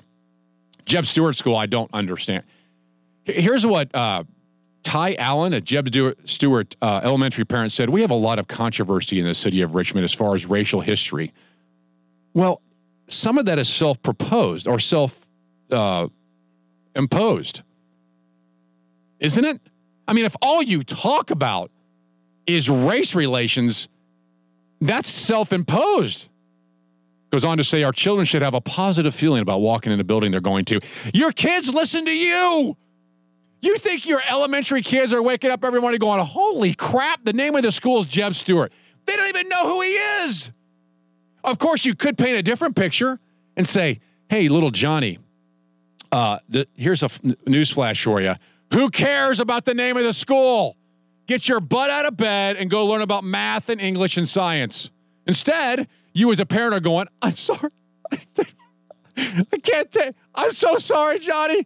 You have to go to Jeb Stuart School. Do you know anything about Jeb Stuart? Johnny, let me tell you, he's a racist, and you got to go there. Who's running this place? You parents, get a hold of yourself. Quit being snowflakes. Raise your kids to be moral and productive and have a spine. Meanwhile, Jason Comras, who is the superintendent who makes $250,000 a year in the Richmond City Schools, he said it's about time to take this step. We have so many extraordinary people from our Richmond community who are worthy of this honor. He wants to name the school after a prominent black principal in the 19th century or Gilbert Hunt, a blacksmith in the 19th century. Really, can we get over the names? Let's just call it School A in Richmond. That way, no one's offended. Or you can get a life and don't even worry about it anymore. Your phone call's next, 454-1366, Lee Brothers 820 WNTW and 97.7 FM. Representing the end of political correctness. It's the Lee Brothers on AM 820, 97.7 FM, WNTW. Why is Virginia the only state in America where radar detectors are still illegal? The only state in America. Well, you got to be known for something, Virginia. We're the only state in America has the stupid signs at the border going, no, radar detectors are illegal. The only state in America. I wonder if do we see something different than none of the other 49 states see? I mean, what is the deal with that? It's time that goes away. And as soon as it does, I'm getting one because, quite frankly, there are plenty of opportunities where I've been ticketed unlawfully because I drive the speed limit. I know Richard Lee is rolling over laughing right now, but it's true. I'm a huge obeyer of the traffic laws. And when I get a ticket, it's just dead wrong. And if I had a radar detector, then I would have known, and I could have slowed down even more. It's just wrong. It's one of those things that's a travesty against the cause of freedom and liberty. I guarantee you, Thomas Jefferson on his horse would have used a radar detector and been all for it, by the way. All 4 radar detectors. It's about time we evened out the government against the people. But here's another thing. Speeding is arbitrary anyway. The whole idea of speed limits is a joke. I can't stand speed limits. There ought to be, and traffic lights. Both these things drive me crazy, and both of them we don't need. I'm hopping mad. Hey, we don't. We could have reckless driving laws, but speed limit, have you seen the roads can handle a lot better, a lot higher speeds than they're posted? I mean, what's the point of going from 55 to 35 other than writing you a ticket? That's the point. All right, coming up, we've got to talk about this NBA coach, female, considering an NBA coach being a female. We'll talk about that. And the new Washington Capitals have a dress code when they go to play hockey in Florida. I kid you not. There's certain things you can't wear for a Capitals fan in Florida. All that is dead ahead. 820theanswer.com, 820theanswer.com. Click on our name. Takes you right to the Real Dreamers, the Dennis Miller on Trump, and a U.S. foreign policy comparison. That's beautiful. Lee Brothers 820 WNTW and 97.7 FM.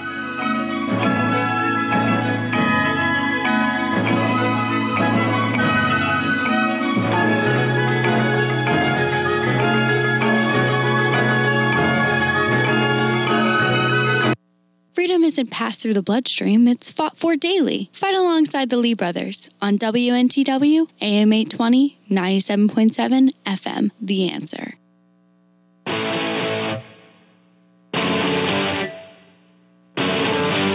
Just after 5:30, in the capital of the Commonwealth of Virginia. It's Friday in a drive home. You're listening to the Lee Brothers. My name is Scott Lee, my co-host. My friend and my brother, sitting to my left, sometimes my far left, is Richard Lee. Of course, he's in the hospital as we speak. He's been there for the last 2 to 3 days, and we covet your prayers on his return, which should be, actually, he's supposed to be out, I think, tomorrow. He called in the top of the hour, sounded phenomenal. And we have hopes that Richard will be on the backside of this 4.5-month journey he's been on. So we appreciate you praying for Richard as he continues to struggle with this, and so does the whole family. All right, 454-1366, 454-1366. I love sports, specifically in Major League Baseball. Huge baseball fan. We watch this. My son and I watch this all the time, and we're just huge baseball fans. And any sport, really, we enjoy it tremendously. One of the reasons we enjoy it is because we truly, first of all, like competition in the sports, the aspect of a great athlete, but the escape from reality. Because quite honestly, I mean, when you're in the room at a sports place or Buffalo Wild Wings, you're not concerned about the politics of the guy beside you. You're pulling for a team. It's only when sports itself gets into politics that you're like, puke. Please, is there anywhere I can go? Send me somewhere I can go where I can get escape from. And I love politics. I love the debate. I'm passionate about it. I love to talk about the things that matter and how our country can move forward, but there are times I don't want to talk about it. And then I see some ways these things pop up. Trying to do a radio show, you're trying to talk about the things that impact politics, and here comes all the sports topics. The hockey teams, Tampa Lightning, is enforcing a dress code against the Washington Capitals fans. This is an interesting story. It's really unbelievable that a team would change its ticket policy for the upcoming Eastern Conference final games against the Washington Capitals. Tampa is going to host that game, and anyone with a Florida zip code, anyone without a Florida zip code is banned from buying tickets through Ticketmaster. You're banned. You can't buy them. Fans won't be allowed also to use caps in the colors of the other team.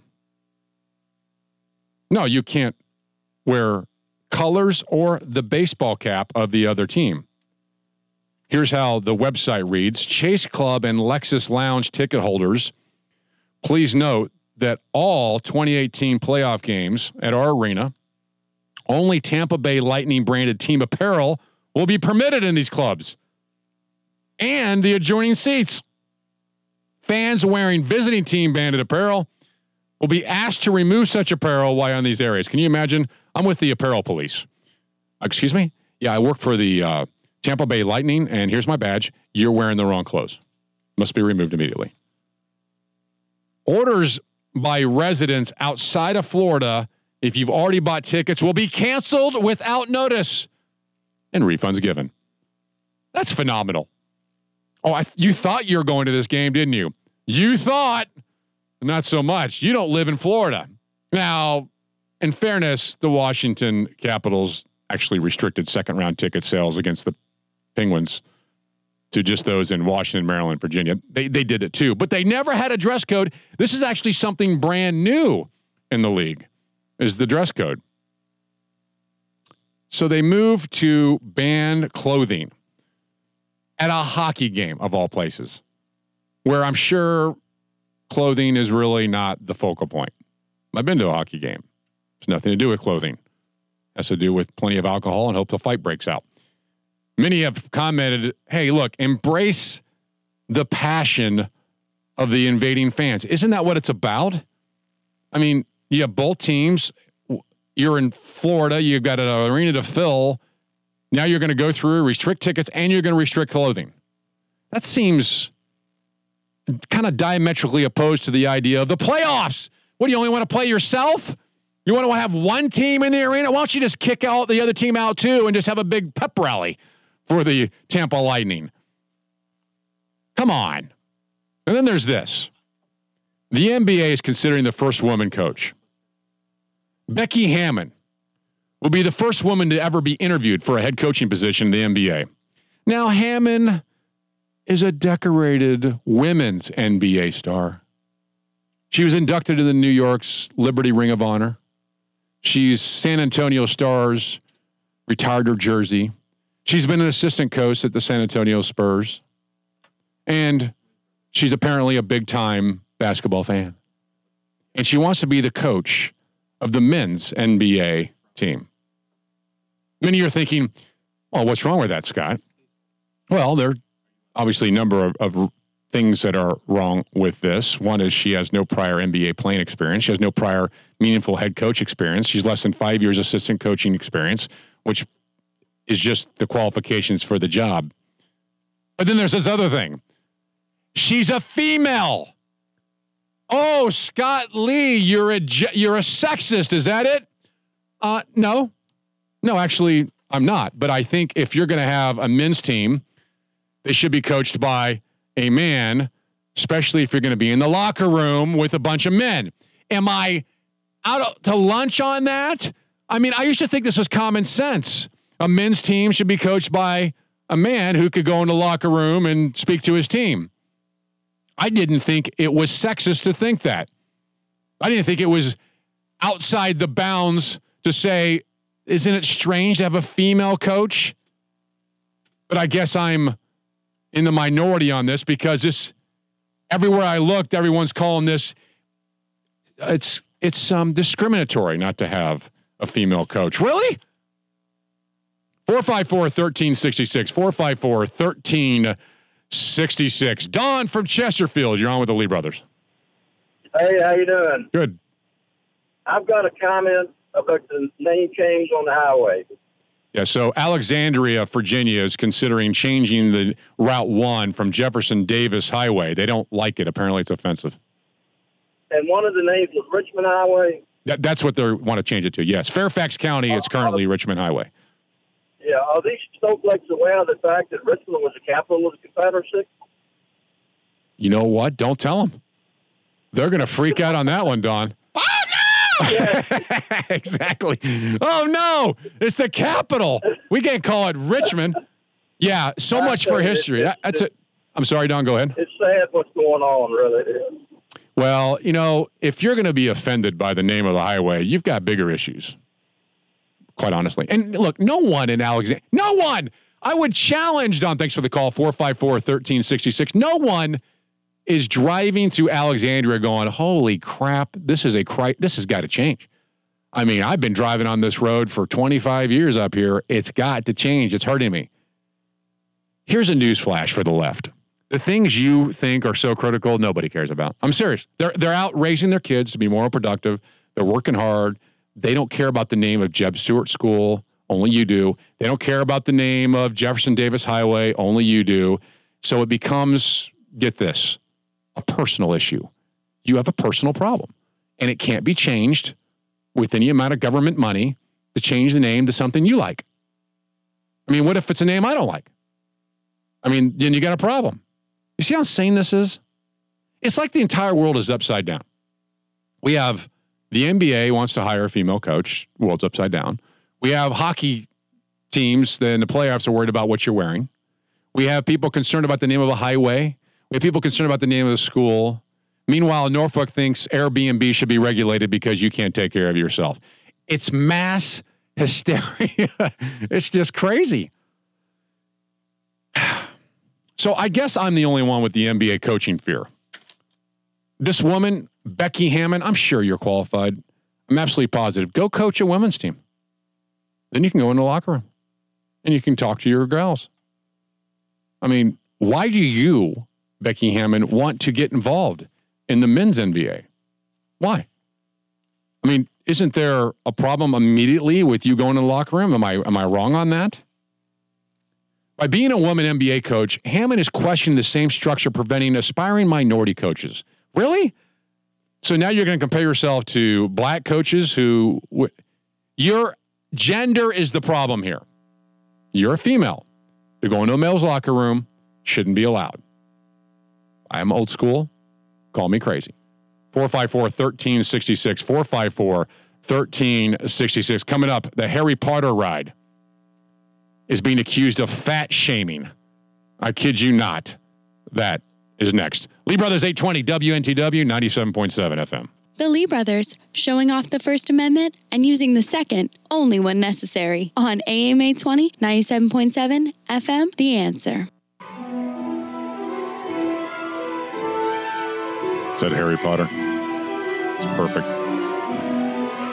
Is it hashtag? I love this new terminology. I'm learning the whole tweet world. Both of the Lee Brothers are. Hashtag the Lee Brothers apparently is what you put at the end of everything, and it shows up in the feed there. And Scott Lee at Scott Lee _bro. Would you follow me, please? I guess that how you do it? Follow me. Scott Lee _bro is my Twitter name as I begin to learn this. And seriously, I just got the app on my phone like a couple months ago, and I'm learning the whole Twitter world. They're telling me that's the new way of doing things, and I'm trying to learn. The Harry Potter ride has fat shamed a woman, a plus size woman. I love how they word that. It's like perfectly, plus size. Well, how many pluses? What size do you start, and then you start adding the pluses? Plus size woman claims she visited the wizarding world of Harry Potter and was denied entry onto the Hogwarts ride because her size did not meet safety standards. Well, if it did, then they would. If it didn't, why? How could there be an objection to that? I don't like it. I don't want to be safe. Stick my fat butt on that ride. And I mean, look, if it's not safe, it's not safe. I suppose if you got on the thing and you got hurt, then what would you say? Did you say what? They're going to stick you on there and say, look, this thing doesn't fit. You're too big. Sorry. Danger, Will Robinson, danger. That's right. When Jana reached the front line, she and her friends allegedly made it all the way into the seats until one of the 20-something ride managers, that's funny because they're always like 20-somethings.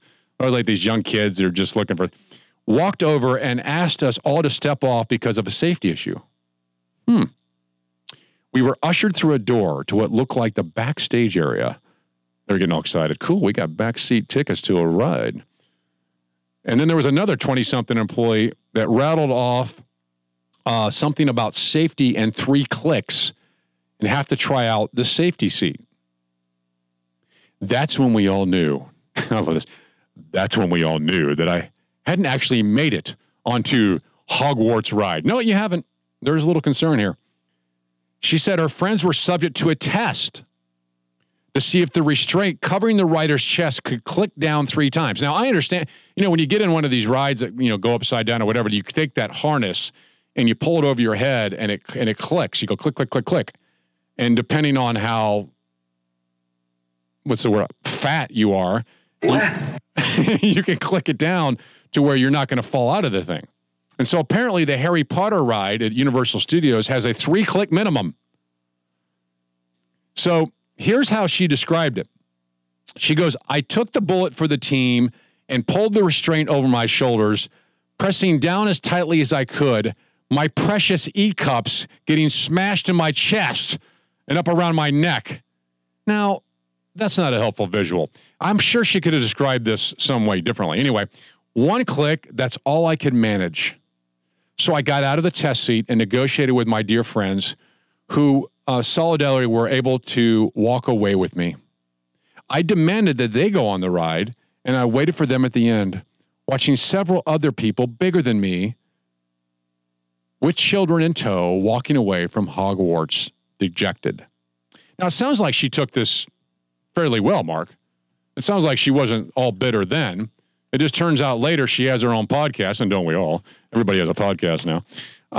And she was upset that she couldn't fit on the ride. She said the experience indeed fat-shamed her, and she feels that some of it stemmed from how Harry Potter series presents big characters.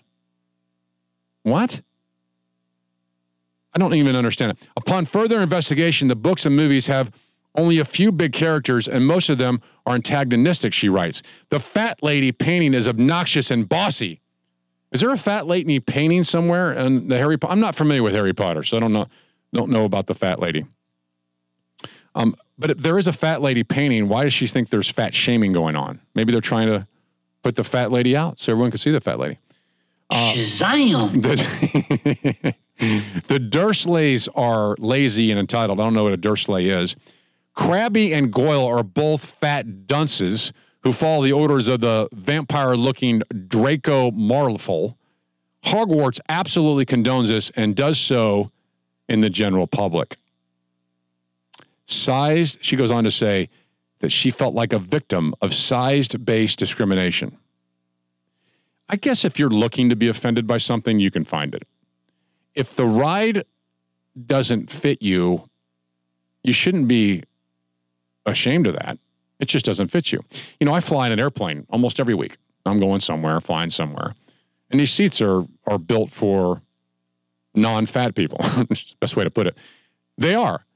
And if your butt doesn't fit in the seat, it's not the airline's fault. Although they could make bigger seats, but they're trying to get as many people on the plane as possible. Is that fat shaming? Is that size-based discrimination? Which, by the way, is a truly made-up word. I mean, I've never heard size-based discrimination. But count on the professionally offended to find out that there's such a word. What? Size-based discrimination. She said that her community has been combating for years, her community. Now she's part of the fat-shaming community. When she got a community of fat people, she runs around and goes, hey, look, the Harry Potter ride is fat-shaming people. So she's taken this as a crusade. She claims discrimination is so insidious. Insidious. Now it's insidious. The ride is insidiously fat-shaming him. And it's made her actually wish she were small enough to take Hogwarts ride. Well, it possibly did make you wish that you were small enough to take the ride. But the ride didn't fit you. It's not Hogwarts' problem. It's not Universal Studios' problem, and it's not Harry Potter's problem. It just is part of life. Some things just suck. You know, I'm 6'2". If I walked into a room that had a ceiling of 5'2", I'd be upset at that. It's called height shaming, I guess, to some degree. All right, your phone call's next. 454-1366. 454-1366. Lee Brothers, 820 WNTW and 97.7 FM. Want to help Richard prove Scott's wrong once and for all? Call the Lee Brothers at 454-1366. 454-1366. And that's a wrap. What kind of rap is it, Amanda Chase? A rap for freedom. Okay. Liberty. So obviously, Richard has a food rap usually because he's like a food rap, like a steak and cheese food wrap or something like that. Yeah, low carb lettuce wrap for me. It's a good try, by the way. Scram! All right, check us out, 820theanswer.com, 820theanswer.com. Click on the Lee Brothers, takes you directly to our page. We archive our shows. You can click on our Twitter accounts, our Facebook accounts, find out more about us there, 820theanswer.com. Click on the Lee Brothers. All right, coming up, cut to the chase with Senator Amanda Chase, who's sitting right across from you. Ready for the show? Got a good show planned? We have a great show. We actually have Trump surrogate. And, if you've heard of Bishop Leon Benjamin, he is coming on, and he is going to tell us. He's the president of the United States. What's a surrogate? I don't know what that is. Surrogate, somebody that speaks for Trump. Wow. Yeah, wow. My friends, we did it. We weren't just marking time. We made a difference. We made the city stronger. We made the city freer. And we left her in good hands. All in all, not bad. Not bad at all. And so, God bless you, and God bless the United States of America.